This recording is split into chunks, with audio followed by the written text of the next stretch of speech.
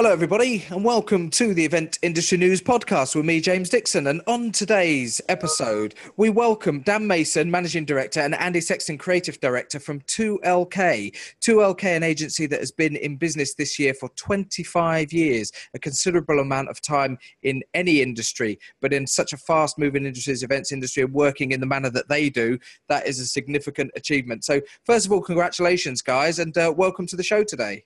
Thank you. Thank you, James. Dan, for anybody who hasn't come across 2LK before in the events industry, give us a little bit of an overview of what you guys do.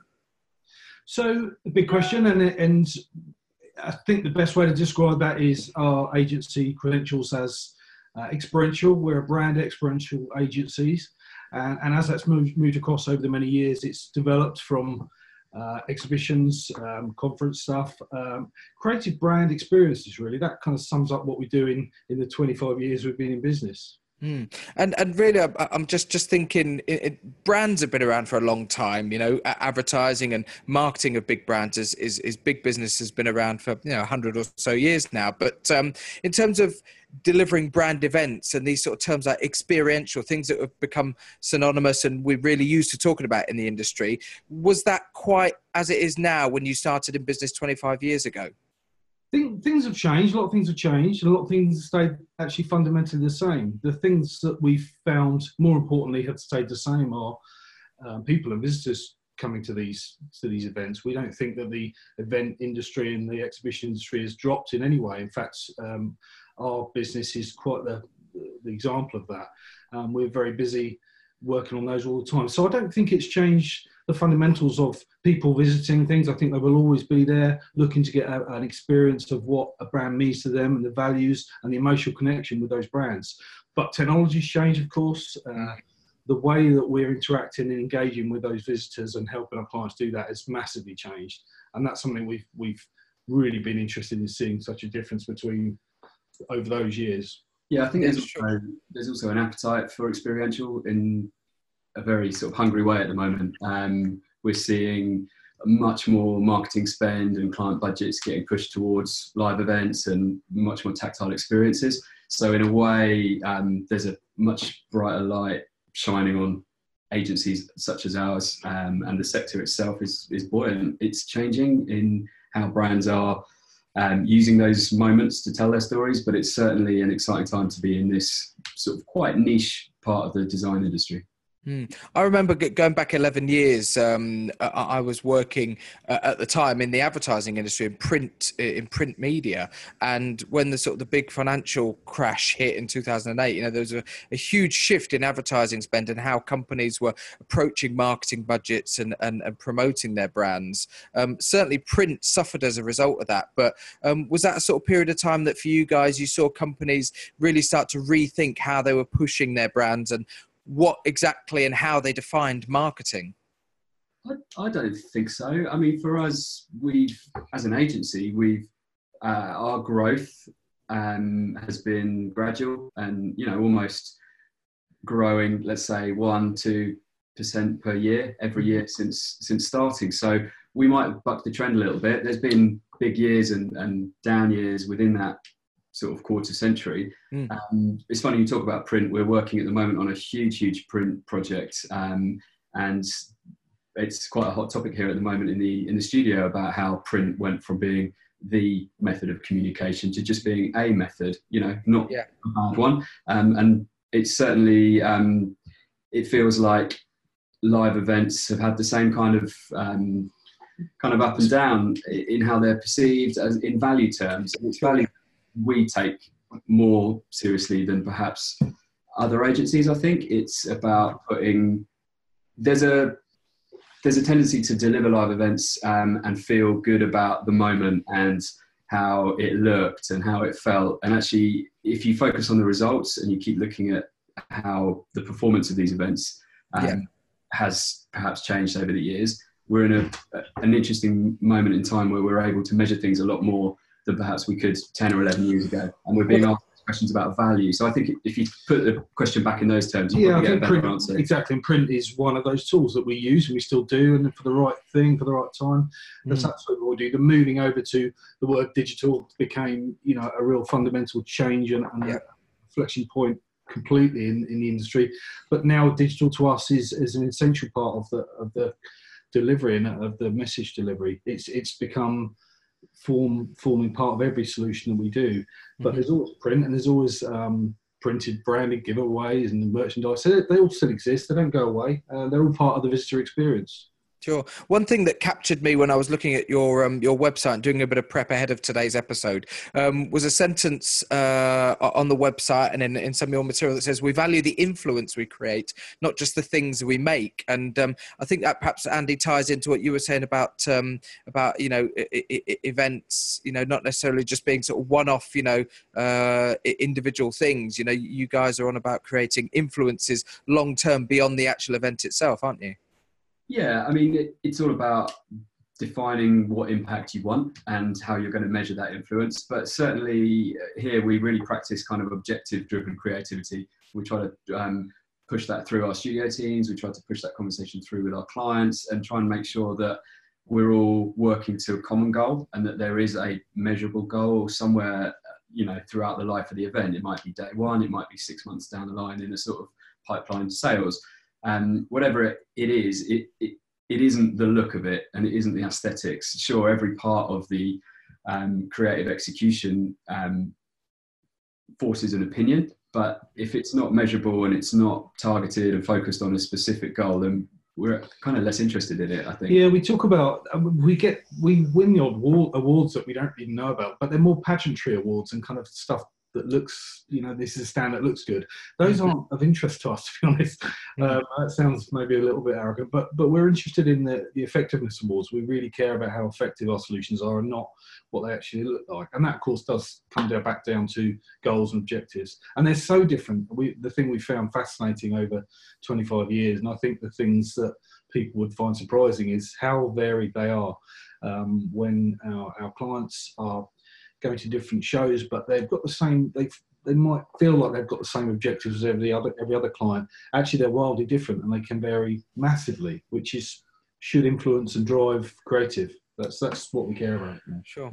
It's a good, over those 25 years, it's a good example of something that has changed massively, the way to measure. And I think if you went back perhaps 9-10 years ago when social sort of transactions were becoming a really hot tool and it was about likes and shares, and I think from my perspective it feels like we're past that now. And great if you can deliver an event that gets social reach, but it's not enough really. You can manufacture likes, you can have people sharing things and in a not so positive way, and we certainly went through a period of that was the goal of every brief was to get 1 million likes or hit this kind of through social. And absolutely it's part of the picture, but I guess it's a response to live events are very momentary. They're very short-lived, and we crave transactional results because they're easy to put a fact to. How many feet walked through the door, eyes on content, clicks and likes and shares, even sales. But it's other kind of emotional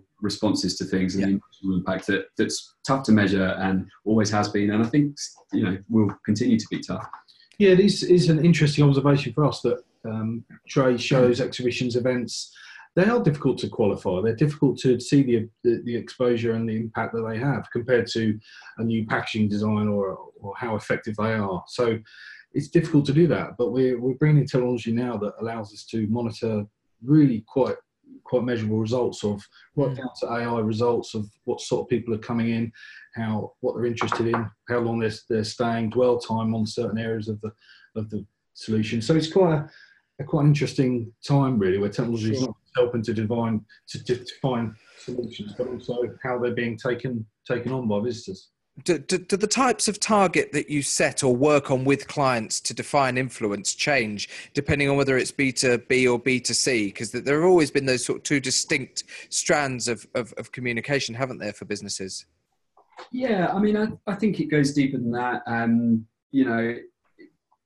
Sometimes, or more often than not, it depends on the brief. So we will work with, for example, client of ours, Canon, and a consumer show, but really it's about launching a product. So for them, it's about trials. Mm-hmm. We're quite keen to make sure that B2B or B2C are always focused around people, and that the user is the sort of beating heart of the event. So rather than a separation of how we would measure, it comes down to whether it's a product launch or a brand exposure exercise. And that can be, you can have very different metrics that you're collecting from a consumer show that's trying to launch a product to a B2B show. I mean, it really does range quite significantly for us. We like the fact that those lines are blurring, actually, and we've always felt that that's a B2B show is traditionally seen as a little bit more of a commercial, slightly duller kind of thing. It's a bit more business based. Well, we kind of feel that shouldn't be the case, and actually our clients don't reflect that opinion now. They want us just to have fun and experience things that are doing, really enjoying the experience, and no longer is it kind of a dry kind of. It's interesting you say that because just recently on the podcast we were talking to somebody about this very thing, about how B2B, traditional trade shows and things that you might have seen as quite stuffy, men in suits walking up and down and with briefcases and collecting flyers in plastic bags. The landscape has shifted dramatically, hasn't it? People, visitors is what's driving it. Was the discussion I was having, that they demand a better quality event regardless of whether it's consumer or business. Yeah, expectations are high now in brand experience. We don't want to look at things, and be told things. We want to make our own mind up if we believe the story to be true or not. And retail's changed, and our expectations of digital have changed, and it's really forced actually some of the old-fashioned legacy sort of trade shows, the B2B stuff that can't keep up. A lot of those events have died off. Things like CeBIT and Basel World, these kind of huge, great big B2B events that haven't moved with the time. And there's this sort of trend of festivalization and making events more personalized towards what people might want. And my experience at a show will be different to Dan's, because the show can respond to me in a way that it can't respond to Dan. And based on what value I exchange and what input I give, I get something better out of it. And I think, we're seeing a lot of older, perhaps classic events struggling with that fast pace. And you're right, it's all driven by user experience and expectation. And it's about making these events effective, and which brings me on to something that I wanted to ask you today. And it's I don't know if you would call it a mantra of yours, but something that appears regularly again in literature and on your website is this phrase, effective experiential. And I was curious to ask today, what exactly does that mean? Is it just a buzz phrase, or is it something that is genuinely important to you? Yeah, I mean, it's a clear statement of what we do. And there's a lot of what I would consider substandard brand experience work out there.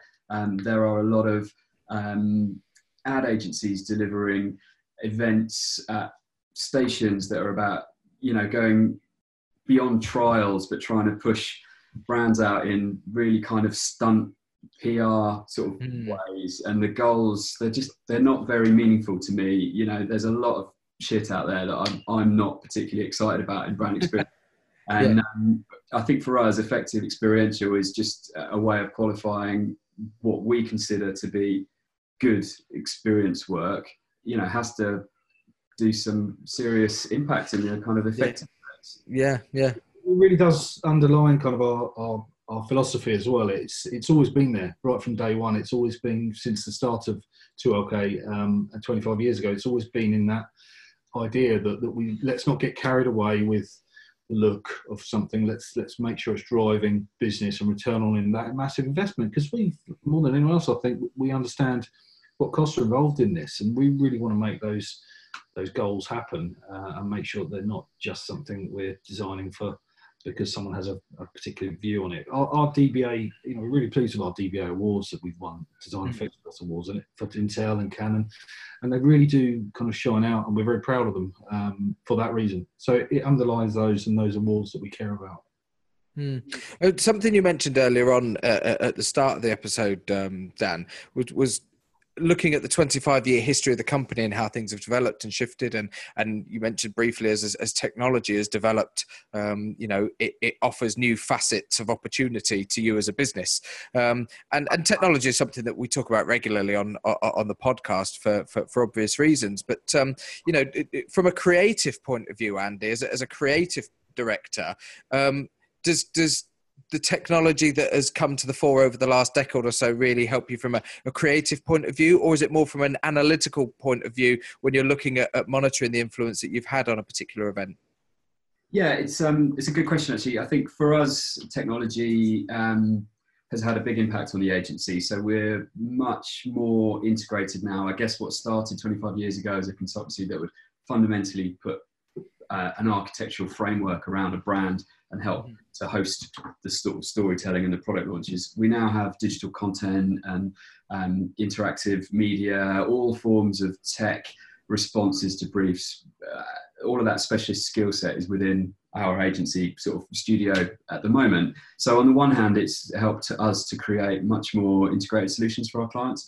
But we're also a huge believer that there's a lot of tech for tech's sake out there.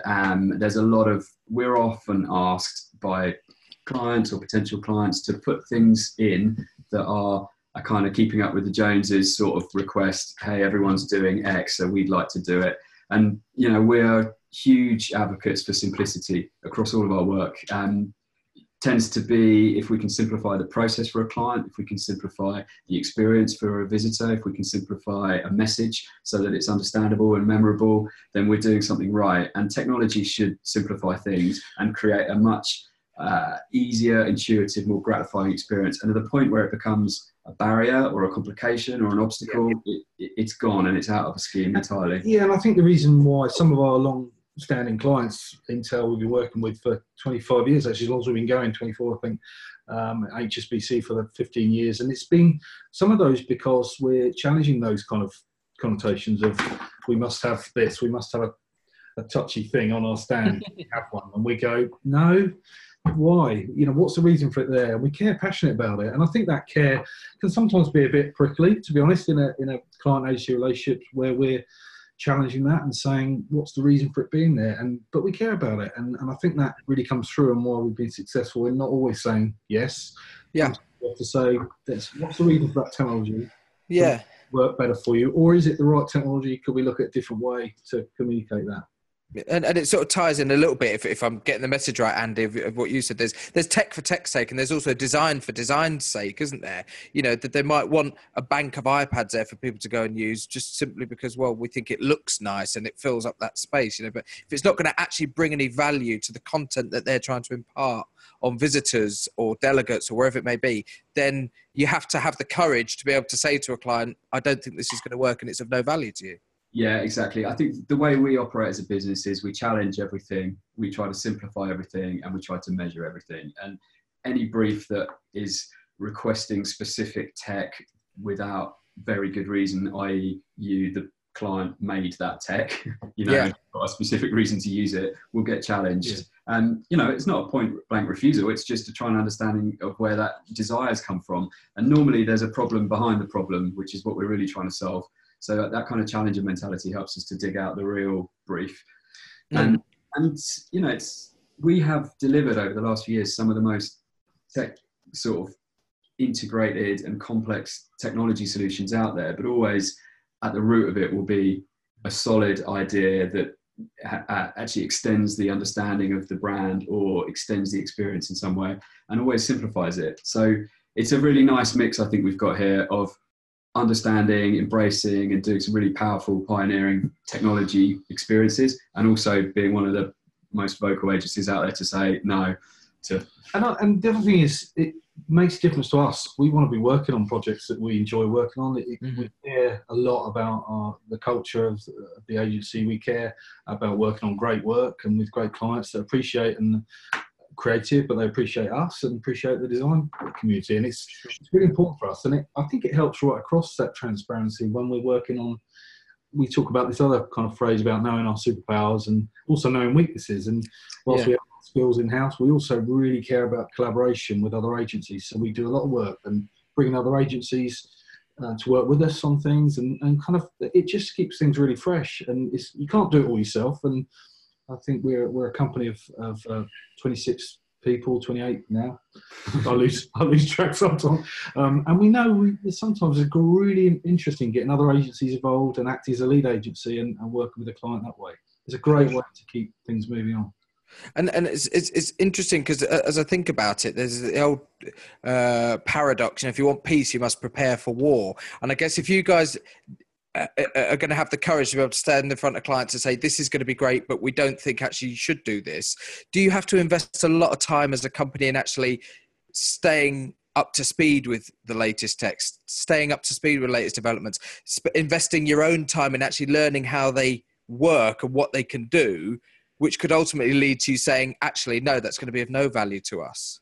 Yeah, I think it's one of the really fascinating things about this sector, particularly for us. We've got some very, very brave clients. A lot of our work is in the tech sector, and we just naturally find ourselves at cutting edge technology events where we're delivering something for somebody, but we happen to be at the launch of something that somebody else is doing. We're Right. very, very exposed to it through the kind of client base that we've got. And we've got a very curious set of minds here, and we seek this stuff out. But it's also, technology evolves much quicker than people do and our understanding of it. So having that kind of understanding is one thing, and having that kind of slight hesitance to deploy is another. Sure. Yeah. Yeah, and I think to add to that, really, the tech industry we really do work in. We do work in other industries, but actually to talk about the tech industry for a moment is so fast moving. It kind of ties in with the way we are a little bit. We're very sort of move things quickly, and we're quite agile in the way we run our business, and that really works and ties in nicely with the tech business. And I enjoy the industry we work in because things move so quickly, and we're used to doing things very last minute. Technology changes that way. Announcements aren't made on technology 6 months before. They're made days, weeks before such a launch. So we prepare for that, and we enjoy working with that kind of crazy industry of tech. Yeah, absolutely. When you're working with clients, and I suppose when you're working with, it could be an existing client, it could be a brand new client coming to you. Ultimately, the process will start, I presume, with a briefing, with an idea from the client as to what they might want, and then hand that over to you to either deliver or become creative with that initial idea. How do those briefings that you receive vary? Are they generally pretty good, or could brands come to you with a better idea of what they want in the first instance to allow you to deliver it more accurately? Depends who's signed up to listen to the podcast.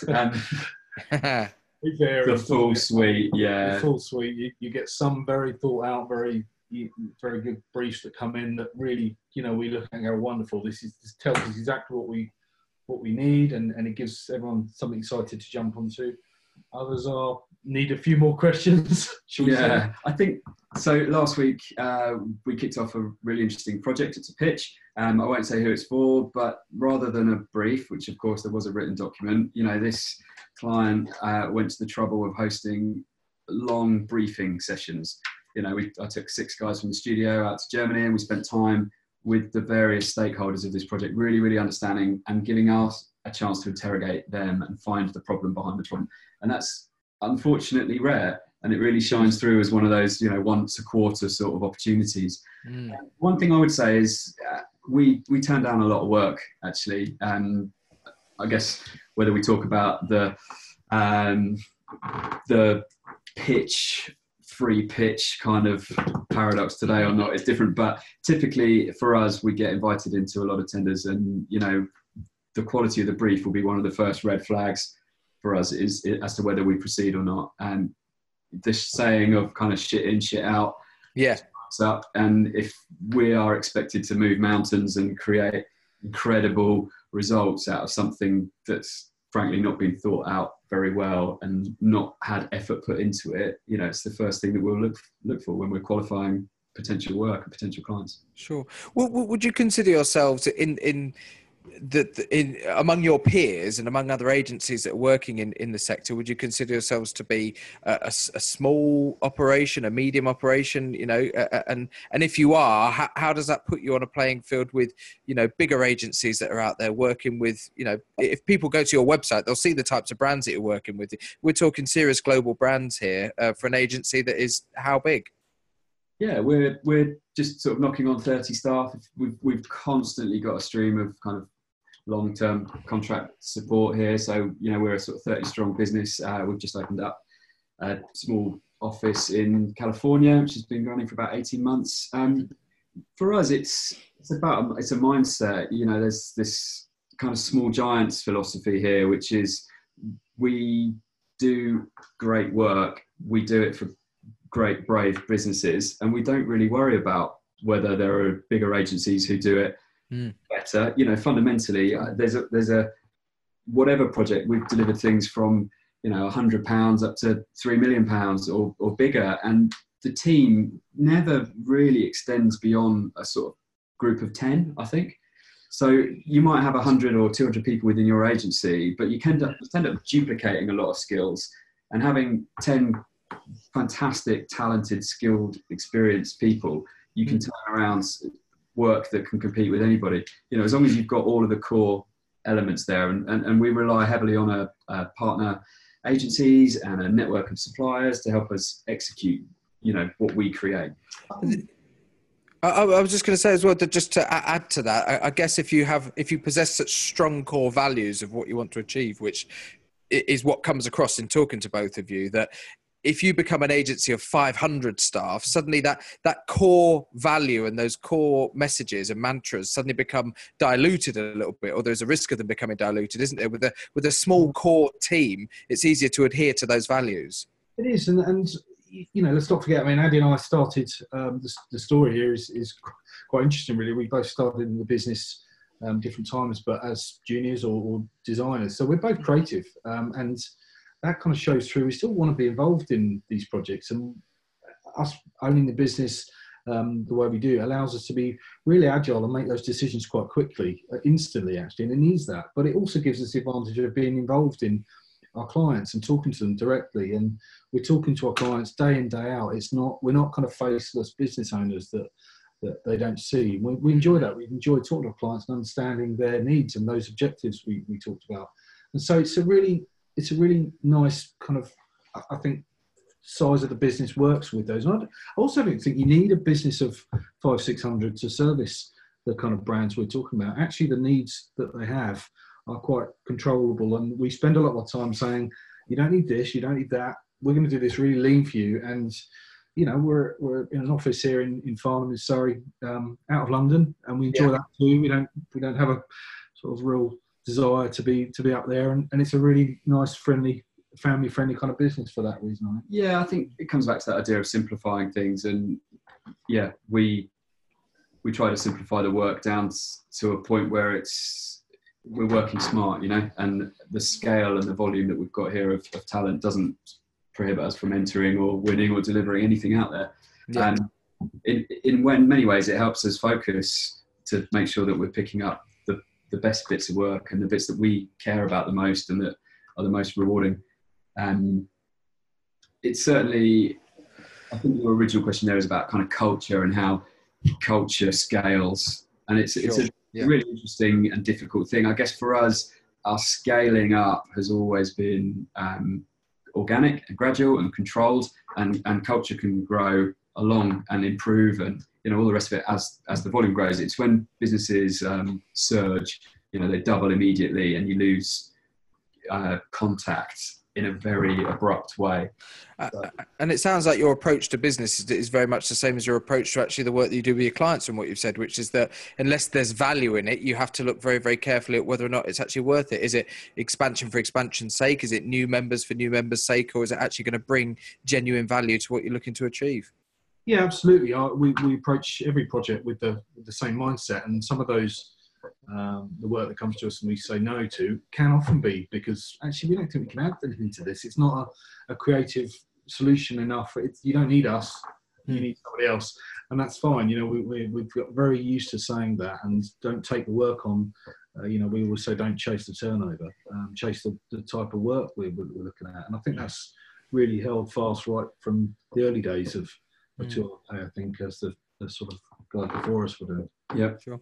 We're coming towards the end of time on today's podcast, but before we wrap things up, guys, curious to know whether or not you can tell us any more about the Cannes Lions Festival of Creativity. I'm told it's just around the corner. What's your involvement in it, and tell us a little bit more about it if you can.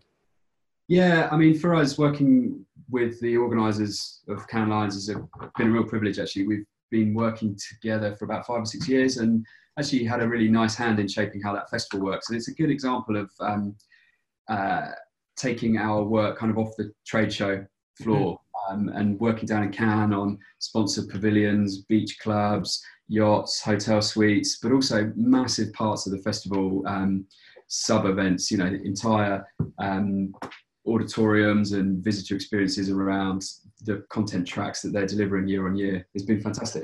And it's kind of the beating heart of the creative industry. And it's a place where advertising is celebrated. It's a place where effectiveness is celebrated. And it's becoming a place where live events and experiences are celebrated, and it's really nice to feel like we're in the middle of it, that we're helping to shape that experience, and it's a great example of a client who helps us understand the latest trends and technology, and to be connected to, you know, the Olympics of creativity in such a rich way is really powerful. It's fantastic. It's a busy time this week, next week. Our guys are already out there drilling things into beaches and things. So we're here trying to kind of look at all the deliveries coming in. And yeah, it's a really exciting time now. We send our designers out there just to see the event as well. I'd certainly advise any agencies out there to send the staff down there and just understand what it's all about. It's a great event to be part of. And what a feather in the cap for you guys that, given the very nature of what that event represents and the people who are visiting there and the people who are participating in it, that you guys are delivering those sort of services for the organisers themselves at that type of event. Congratulations to you for your involvement with it. It's very much deserved. We've been talking on the podcast today to Dan Mason and Andy Sexton from 2LK, just reflecting, I suppose, if you can call it that, on 25 years in the business, how things have changed, what their ethos is, some of their mantras, and how they approach the work that they do. Effective, experiential is the key phrase to come out of this. And head over to their website, find out a little bit more about them. If anybody wants to get in touch with you guys, what's the best way that they can do that? That's a good question. Probably just jump on our website and let us know. We've got Twitter feeds and Instagram and stuff. Search us up, 2LK. There's not many named that, so have a look for us. We'll certainly be dropping some social stuff around Cannes over the next week, so you'll see a little bit more of us. Fantastic. Guys, thanks very much for joining us. If you're watching the video of today's podcast on eventindustrynews.com, head over to Podbean or iTunes or any other podcast downloader, and you can access all of the previous podcasts as audio versions. Great to listen to on your commute to and from work, if you're out and about. If you're listening to today's podcast, go the other way. Head over to eventindustrynews.com. You can see videos of all the podcasts and check out some of the latest features and stories on Event Industry News while you're there. It brings us nicely to the end of today's episode. Our thanks once again to Dan Mason and Andy Sexton from 2LK. My name's James Dixon, and we'll see you on the next episode of the Event Industry News podcast. Thanks very much. See you soon. Thanks, James. Bye.